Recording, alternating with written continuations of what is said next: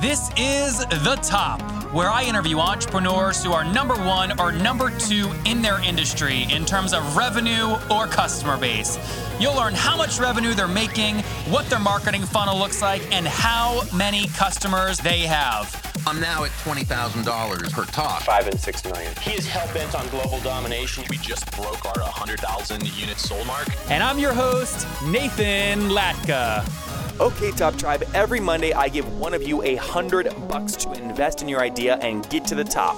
To enter, subscribe to the podcast right now on iTunes and then text the word Nathan to 33444 to prove it. This week's winner was Jesse from up in Chicago. Coming up tomorrow morning, Top Tribe, you're going to hear from Ankur Nagpal. He made $2 million at 18 and then quit for Teachable, worth $30 million?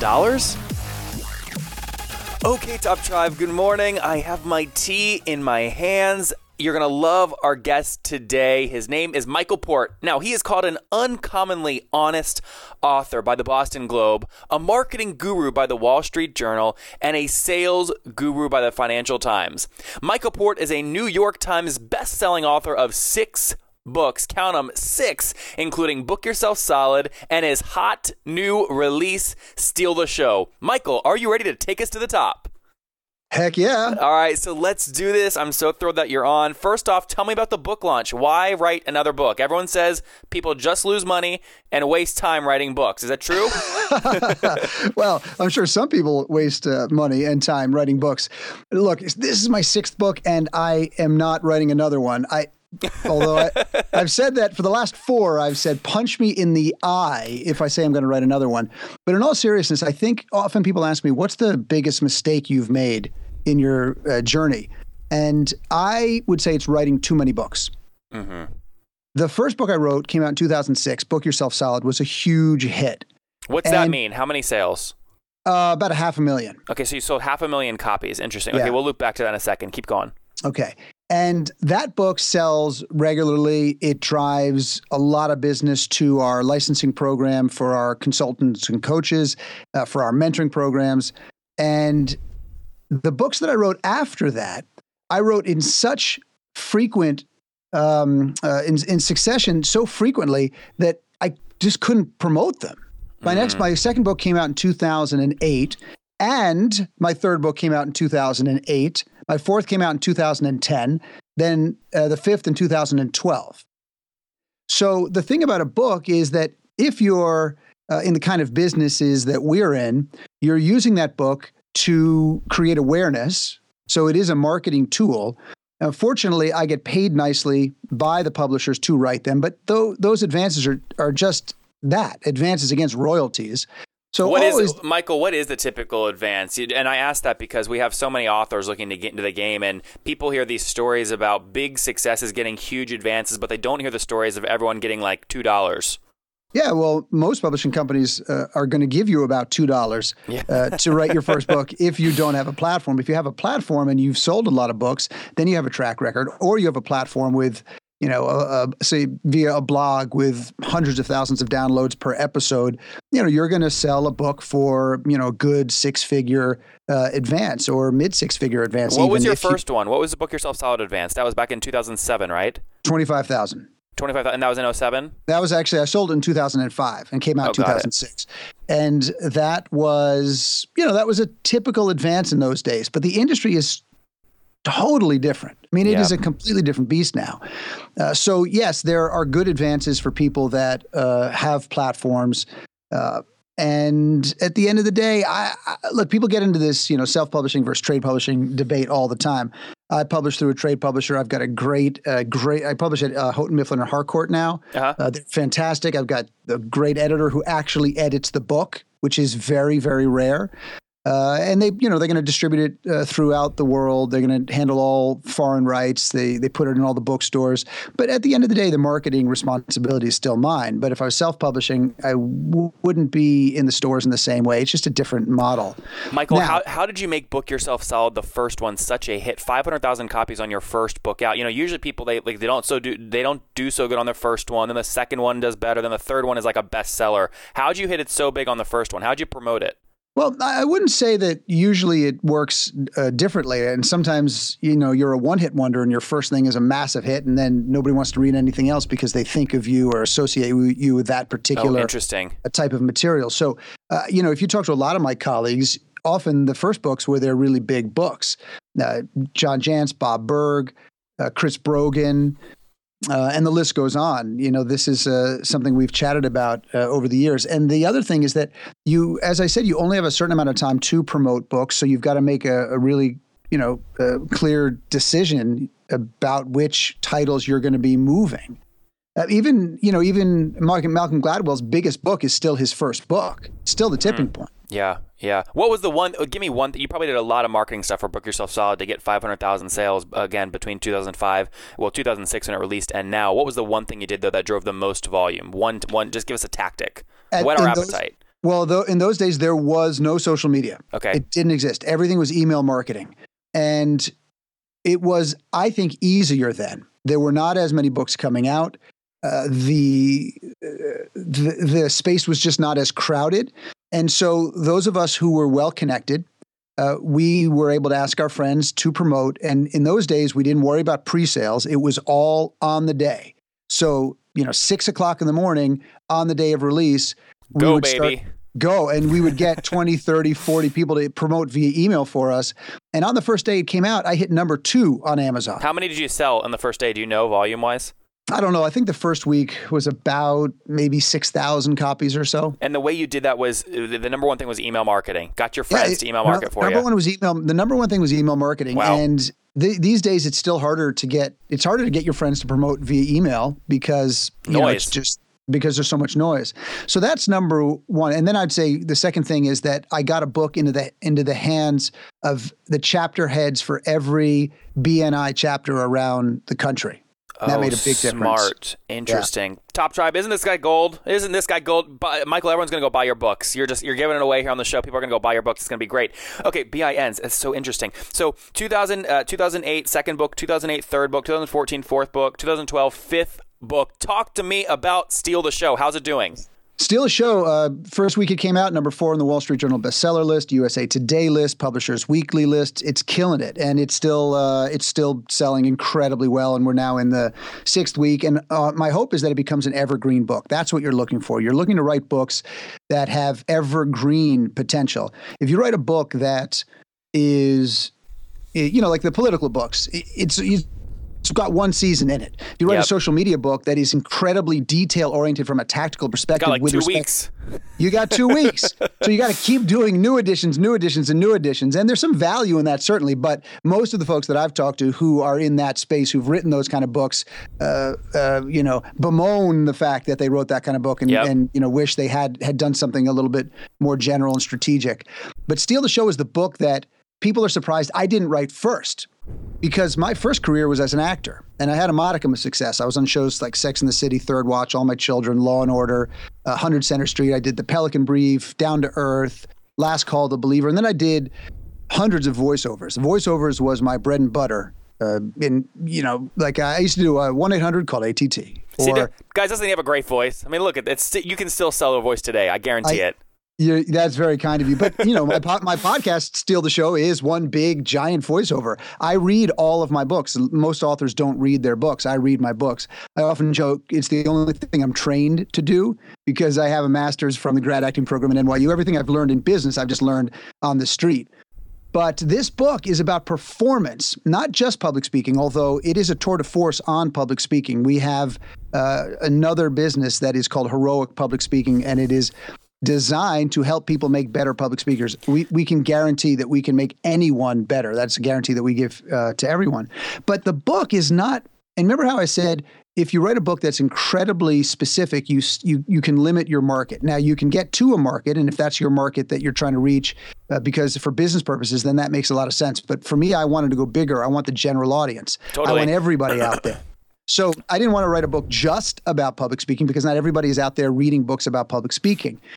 Yeah, Half Michael. of it Go ahead, Yeah. keep going. Oh, well, I just real quick, let me add in here because I think what you're saying is so critical about the timelessness of books. And when people are thinking about writing a book versus a one-hit wonder, we had Jay Papasan and Gary Keller on back in episode 36, and they were so intentional about when they wrote the one thing to make sure that it was going to be a timeless book. So if you guys want to listen to how Jay and Gary thought about that in episode 36, go check it out. They also break down how they sold 27,000 books in the first week using 3 tactics. And then, Michael, you said Bob Burg was also a good friend. He also says the same things that you did with one or two other little surprises, little twists he added in. Back in episode 6, he talks about how he sold 1.5 million books. Isn't that crazy? 1.5 million books. So that's in episode 6 if you guys want to check that out. Let's loop back, Michael, into how you're using Steal the Show. First off, you listed all these things where it's number 1 or top 10. Talk to me, what does that mean in terms of volume? How many books have you sold so far of Steal the Show? Steal the Show so far is probably about 13,000. Okay, 13,000. And it came out on the 6th of October. It's the 5th of November right now. Got it. October 6th. Great. And then, okay, so I want to then loop in real quick to heroic public speaking because Sue Zimmerman, who we had on, great episode back in the early days where she talked about how she sold her $997 course, which, Michael, is actually an expensive course. She talks about how she sold a lot of those in episode 24, but she also talks highly of everything you do, including the heroic public speaking product you've put together. What is that product and what does it sell for? Well, there are a number of different ones. So we have a crash course that sells for $100 million. No, it sells for $1,000, and it's often discounted. We run specials on it, 50% off. So heroicpublicspeaking.com. You can learn about that. We do a big event in February. This is the thing that everybody goes to, newbies and A-listers alike. That's in Fort Lauderdale. You can learn more about that at heroicpublicspeaking.com. And then we do a graduate level program. And the graduate level program is a higher level program for 4 months. People come to Philadelphia for 4 days a month to work on their speeches. And this is the way to get better because public speaking is an art. It is not something that you can learn in an afternoon. And a speech requires a significant amount of rehearsal. One of the things that I detail in Steal the Show is a 7-step rehearsal process, because if you don't know how to rehearse, you probably are not going to rehearse. And most people don't know how to rehearse. Why would they? They were never taught how to rehearse. So I teach them how to rehearse. Now, the other thing is that people will often rebel against rehearsal. They will resist it because they say, I've done rehearsal in the past, and as a result, I was stiff. And I think that they're right, because they did a little bit of rehearsal. If you do a little bit of rehearsal, then what happens while you're giving the speech is you are trying to recall what you did in the rehearsal rather than be in the moment when you're giving the presentation. In order to be spontaneous, to really be improvisational rather than winging it, those are very different things. You need to be so prepared that you know your material cold.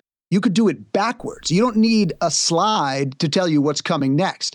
You know it so well that you can essentially forget it when you walk on stage so that it comes back to you organically in the moment and you're much more connected to your audience. That's the highest level type of performance. So that if in the middle of your presentation someone's phone goes off or a table collapses or something random happens, you can capitalize on that moment with some humor versus getting thrown off your beat. Absolutely right. And if you are well rehearsed, then you actually come off as more authentic rather than less authentic. It's what an actor does. The best actors in the world are the most authentic actors in the world because they bring every bit of their heart and soul and imagination to that performance. And when they are, say, in an intense emotional state, if they're crying or wailing or fighting, they are really feeling those things. They're not trying to trick you into think that they're crying or something. They really feel those things. Now, of course, they know they're not in World War II. They know they're on a set somewhere.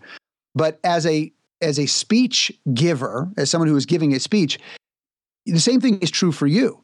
The better you know your material, the more authentic you can be when delivering it. You're also more comfortable. You have less anxiety, which of course then makes you more authentic because that anxiety doesn't become a wall that is blocking you from reaching the audience.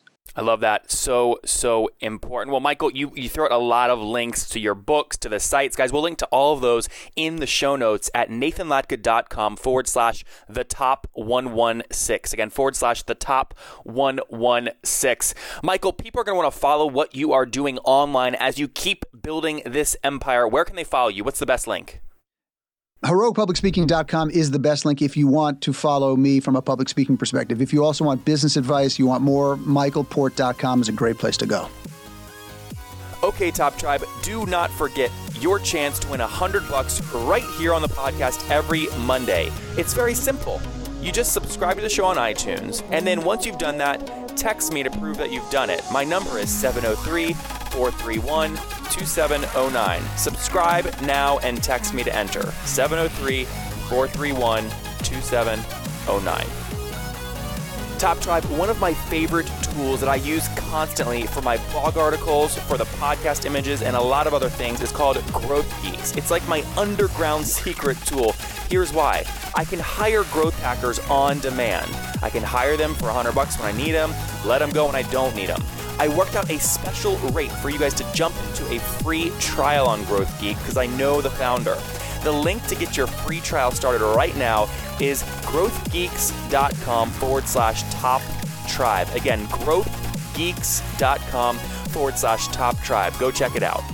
There you have it. Okay, Michael Port, my heart is beating faster. I don't know if you can hear it through the microphone, but do you know what time it is?